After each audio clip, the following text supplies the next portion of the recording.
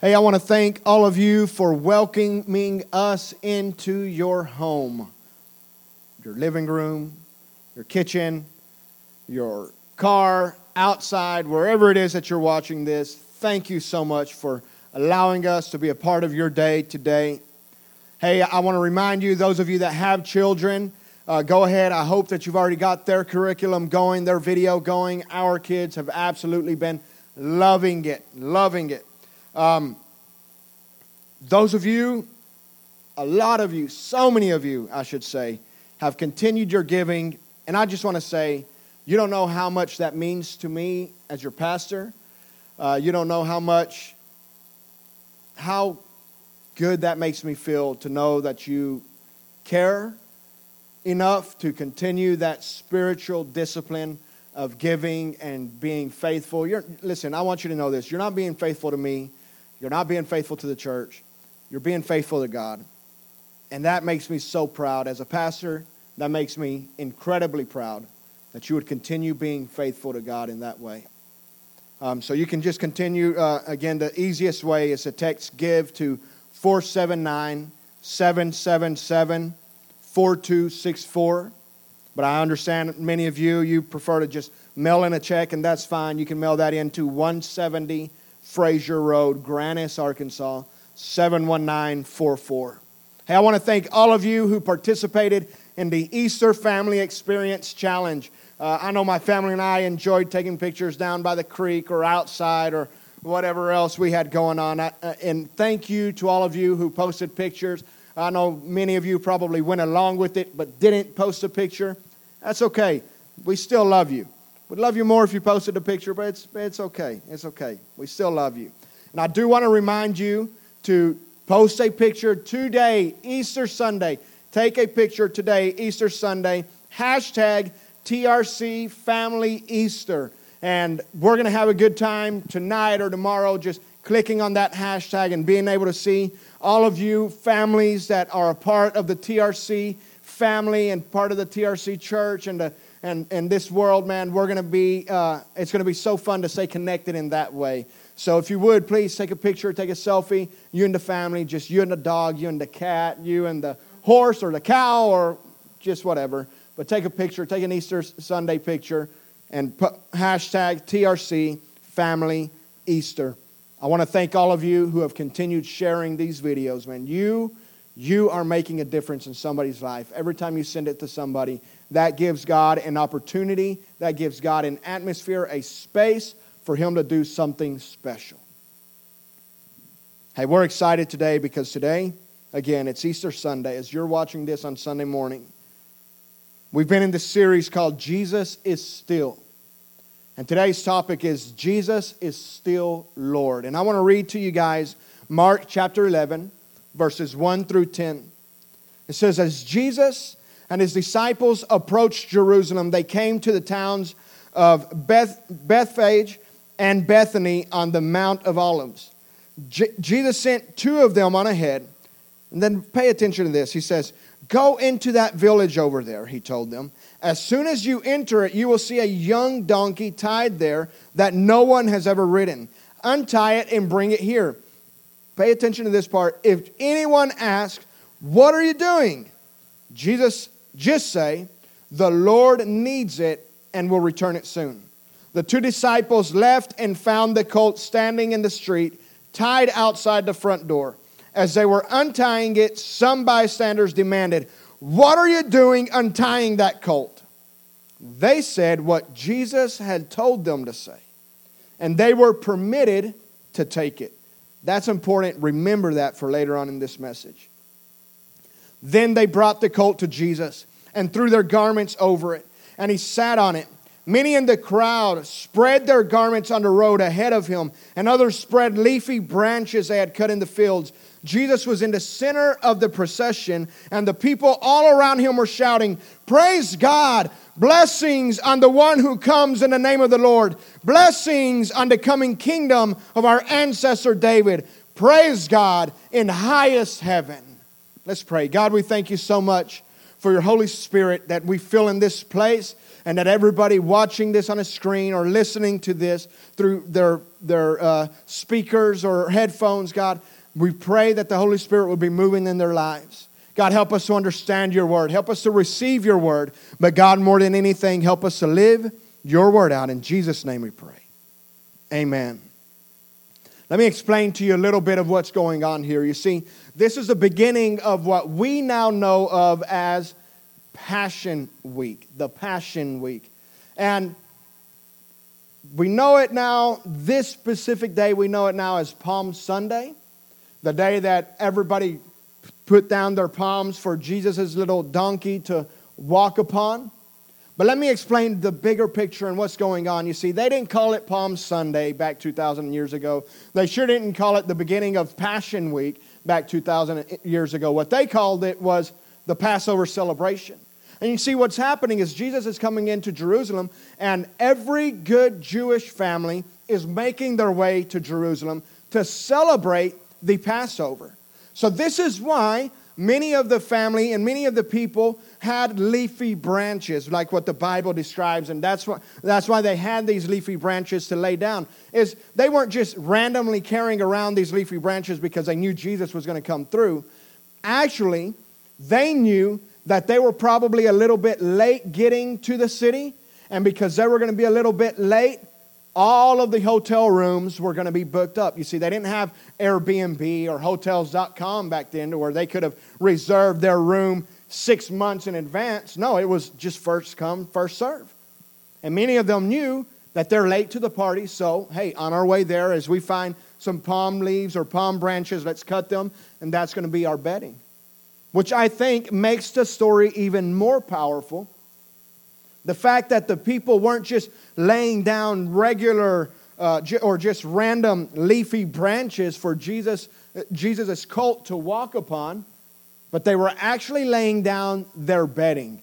They knew this is the only thing that I have to lay on and to sleep on tonight, but Jesus, the Lord, the Messiah, the Son of God, He's walking, He's coming in, and I'm going to sacrifice that. I'm going to lay that down and allow Jesus to walk over it. And you see, Jesus has created, or there's such a large crowd over Jesus or around Jesus. And in John chapter 12, it reveals to us that the reason is because a lot of people had heard the news about how Jesus had called Lazarus out of the grave. And because word spread so quickly, a lot of people, even though Jesus had been walking the earth for 33 years, been preaching the gospel for 3 years, and healing sick and blind and all, and finally now a lot of people have heard of what Jesus was doing, and now they're beginning to believe that He's the Son of God. So that's why there's such a large crowd around Jesus. And this is important information because it goes along with the story.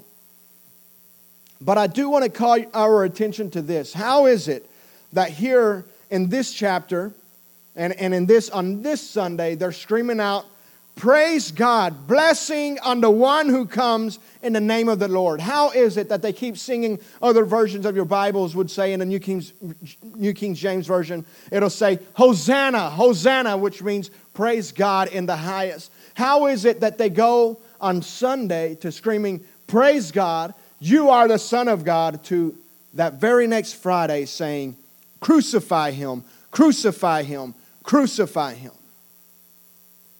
What happened in their hearts? What happened in their minds that took them from sacrificing their bedding and their cloaks and their coats and their jackets and sacrificing it and allowing the donkey, the colt, to walk over it? What took them from being there, from screaming, "You are the Son of God, you are God in flesh, praise be to you"? What takes them from screaming that to just 5 days later screaming the complete opposite? "Crucify Him, crucify Him, crucify Him. Give us a thief, give us a murderer, free the other, but crucify Jesus"? What happened? What happened? What events transpired? And while I'm no one to judge, and I definitely cannot see their heart and cannot read their minds, but by reading and studying the Bible, there are a couple of things that stand out to me that I believe led or were at least a part of this, that I hope that we don't fall into the trap of doing the exact same thing. And the first is this. I think they began to realize that Jesus' mission was not their mission. In other words, they began to learn that Jesus was not there to do what they thought or what they expected him to do. Isaiah chapter 61 verse 1, and this is what a lot of them probably had in their mind was, the Spirit of the sovereign Lord is upon me. For the Lord has anointed me to bring good news to the poor. He has sent me to comfort the brokenhearted and to proclaim that captives will be released and prisoners will be freed. You see, in their minds, they took this scripture, they took this prophecy of Jesus, and they twisted it to make themselves believe that the freedom that they were going to find was not going to be spiritually, but actually physically. In other words, they thought that Jesus was there not just to lead them spiritually, but they thought that Jesus was there to spark a revolution against the Roman Empire. They thought that Jesus was going to free them from being slaves, from being captives, from being oppressed from the Roman Empire. And as time goes on, they realize that that's not what is on Jesus' agenda at all. They realize that he's there to do something completely different. See, they wanted a king that would set them free from the oppression of Rome. Jesus didn't do what they expected him to do. And I've got to be honest, I've been there myself. Hey, there's been a few times in my life that I've thought, hey, Jesus, if you would just listen to me here. God, if you would just listen. If you just do this, then it'd fix everything. God, if you just do things the way that I want it to, I promise it'd be so much. Like if I'm sovereign or something. But we got to understand the Bible says that his thoughts are not our thoughts. Because his thoughts are actually higher. His understanding is higher. He is sovereign. He does know all things. He sees the big, the whole, the complete picture, while we only see a little tunnel vision version of it. And they began to realize that Jesus' mission was not their mission. Jesus wasn't doing what they were expecting him to do. And maybe you found yourself in that position. Maybe you expected to find a healing and you didn't find the healing. Maybe you expected to get the promotion and you didn't get the promotion. Maybe somebody hurt you and you never expected for them to hurt you. Maybe somebody said something about you. But there's this gap between expectation and reality. You see, we've got to understand this. We've got to understand that Jesus is so much more concerned about our spiritual well-being than he is our physical well-being. This is something they couldn't understand. This is what led them to scream, "Crucify him, crucify him." I want to say it this way. Jesus is more concerned about your soul than he is your situation. He's more concerned about your salvation than he is your situation. And if we don't understand this, if we treat Jesus like this guy, like this genie in a bottle that's just supposed to do everything that we want, healing when we want it, and blessings when we want it, and the promotions when we want it, the relationships when we want them, and all of these things, when we start treating Jesus that way, believing that that's who Jesus is supposed to be, man, let me tell you, we'll find ourselves in the middle of that crowd screaming, "Crucify him, crucify him, crucify him." Another reason that I believe that led them to that place was that Jesus simply didn't fit in their box. He just didn't fit in their box. And this is what happened, actually. So on Sunday, we know it now as Palm Sunday, Jesus comes in, and they call it, in your Bible, it probably says the triumphant entry. Jesus comes in riding on this donkey, just as prophesied, a little donkey that nobody else has ever ridden on. And people are throwing their cloaks down, they're throwing down palms, and Jesus walks on, and everybody's screaming, praise God, praise God, praise God, praise God. The very next day, Jesus causes a major scene inside of the temple. Jesus flips over tables, gets a whip, and just starts, I guess, lashing people, and just runs everybody out. And now let me tell you the context to that. The reason is, again, remember, if you were a good Jewish family, didn't matter where you were from, you come into Jerusalem to celebrate the Passover. And you had to bring a sacrifice. Okay, that was part of the celebration. Well, if you had a 4-day or 5-day, 6-day travel walking, you didn't want to bring a lamb or a heifer or even a dove, for that matter, all the way there. So what you would do is you would bring a little bit of money and you would purchase something there. So there were people that had actually set up shops inside of the temple. And they weren't selling at a fair price, but they were gouging people. And then they would only take a certain currency, and then they would gouge people on the currency exchange. And so this is why Jesus flips out, and he starts throwing it over the tables and the money-changing tables and kicks people out of the temple. You see, I think people began to realize that Jesus wasn't going to fit in their box. In other words, Jesus wasn't going to just sit over here and do what they wanted Jesus to do and then forget about everything else going on over here. I think they began to realize that Jesus was here to change everything.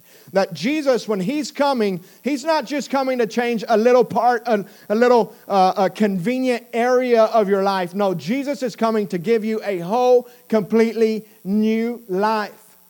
And when they began to realize that Jesus doesn't fit in their box, and they began to realize that Jesus is going to give them a new life, He's going to change everything, they start screaming, crucify Him, crucify Him, crucify Him. Now I want you to know this. Jesus loves you where you are. Okay, you do not have to change for Jesus to love you. You know, I think what a lot of people will say is, hey, I'll come to church when I get my life together. Like that's like saying, hey, I'll go to the doctor once my broken arm heals. Like that makes no sense at all. So I want you to know that Jesus loves you. You don't have to change for Jesus to love you. You don't have to change for Jesus to accept you. Jesus loves you exactly where you are, but He loves you too much to leave you where you are. In other words, whenever Jesus comes into your life, He's taking you to higher places. He's not changing little convenient areas of your life. He's giving you a completely brand new life. And when we don't accept that, again, when we treat Jesus as this little genie that's supposed to stay in this box, and I want you to heal me, Jesus, but I don't want you to mess with my finances over here. Hey, Jesus, I want you to change this area of my life, but I don't want you to mess with my sexuality. Hey, Jesus, I want you to do this, but I don't want you to see this. Hey, Jesus, I want you to change this, but I don't want you to mess with this. And we begin to scream, crucify Him, crucify Him, crucify Him. John 10:10 says, the enemy comes to steal, kill, and destroy. But I have come, Jesus says, but I have come that they may have life and have it more abundantly. You see, Jesus, He doesn't want part of your life. And this is why it's so important that He's Lord. Because He doesn't want part of your life. He wants all of your life. He doesn't want just one area of it. He wants all of you. So how do we make Jesus Lord? I'm going to keep it super simple. First of all, I want to give you the definition of Lord. Lord is someone or something having power, authority, or influence. And I love this, a master or a ruler. That's who Jesus is. I want you to know that. That's who Jesus is. Jesus is not a spiritual advisor. He's Lord. He's Master. He's Ruler. So, how do we make Jesus Lord in our lives? Listen, I'm going to keep it super, super simple. I'm going to keep it so simple. Hey, tell whoever, if somebody's watching with you, hey, tap them on it and say, hey, he's going to keep it so simple even you can understand it. Come on, do it, do it. Tell them, hey, it's going to be even so simple that even you can remember this. Remember? Or you ready? Just one thing. Just one thing. Give Jesus more of yourself. Give Jesus more of me. Remember the scriptures I told you to remember? Mark chapter 11, verses 2 through verse 6, I believe, or a few verses. It says this. Go into that village over there, he told them. As soon as you enter it, you will see a young donkey tied there that no one has ever ridden. Untie it and bring it here, and then highlight this part. If anyone asks you what you are doing, just say, the Lord needs it and will return it soon. The two disciples, check out their obedience. The two disciples left and found the colt standing in the street, tied outside the front door. As they were untying it, some bystanders demanded, what are you doing untying that colt?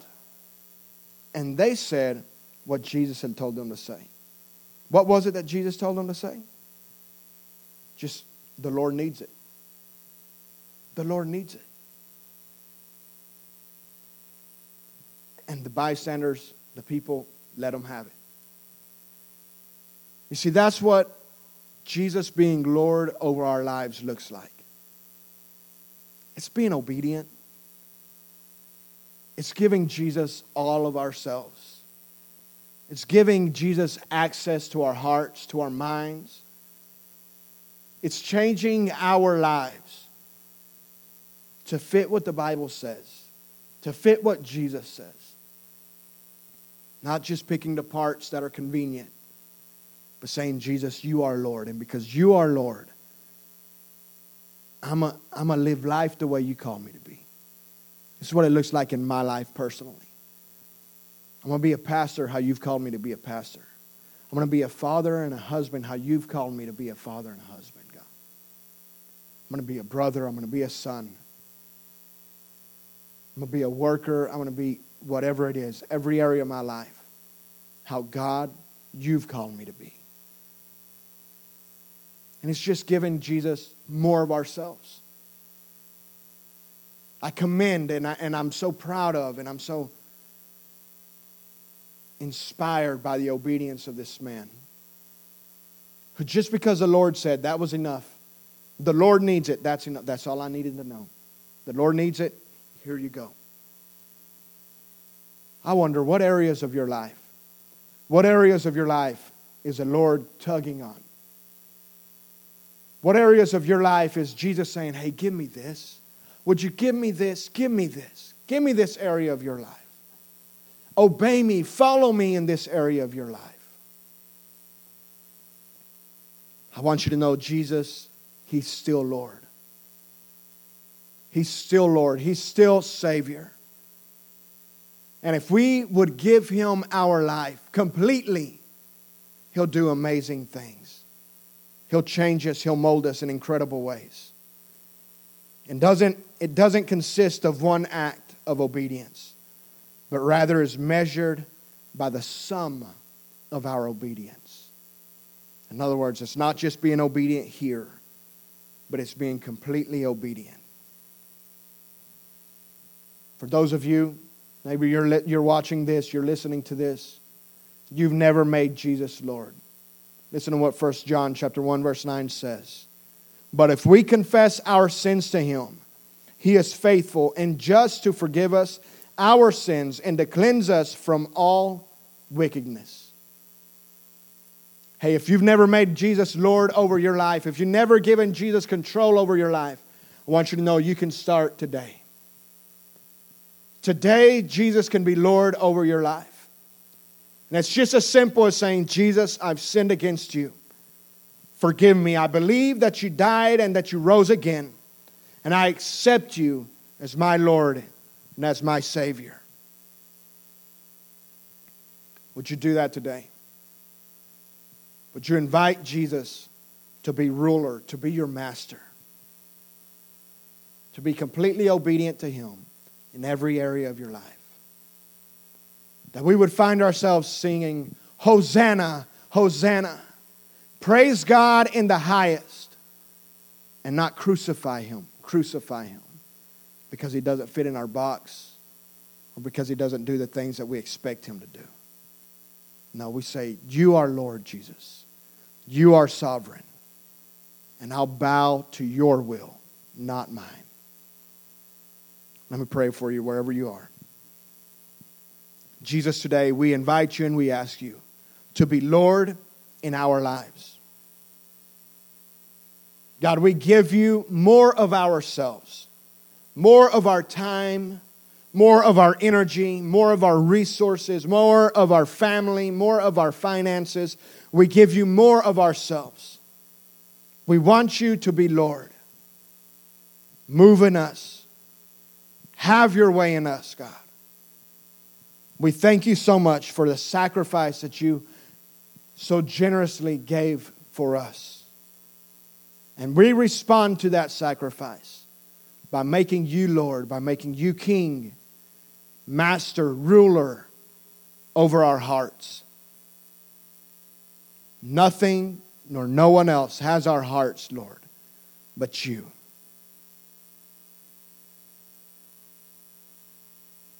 We love you, Jesus. We thank you. It's in your name we pray. Amen. And church, we love you. Thank you so much for being with us. Thank you for inviting us into your home. Make Jesus Lord over your life. Not just today, but forever. It'll be the best decision that you could ever make. Hey, I love you. I'm rooting for you. We're on your side. God bless you.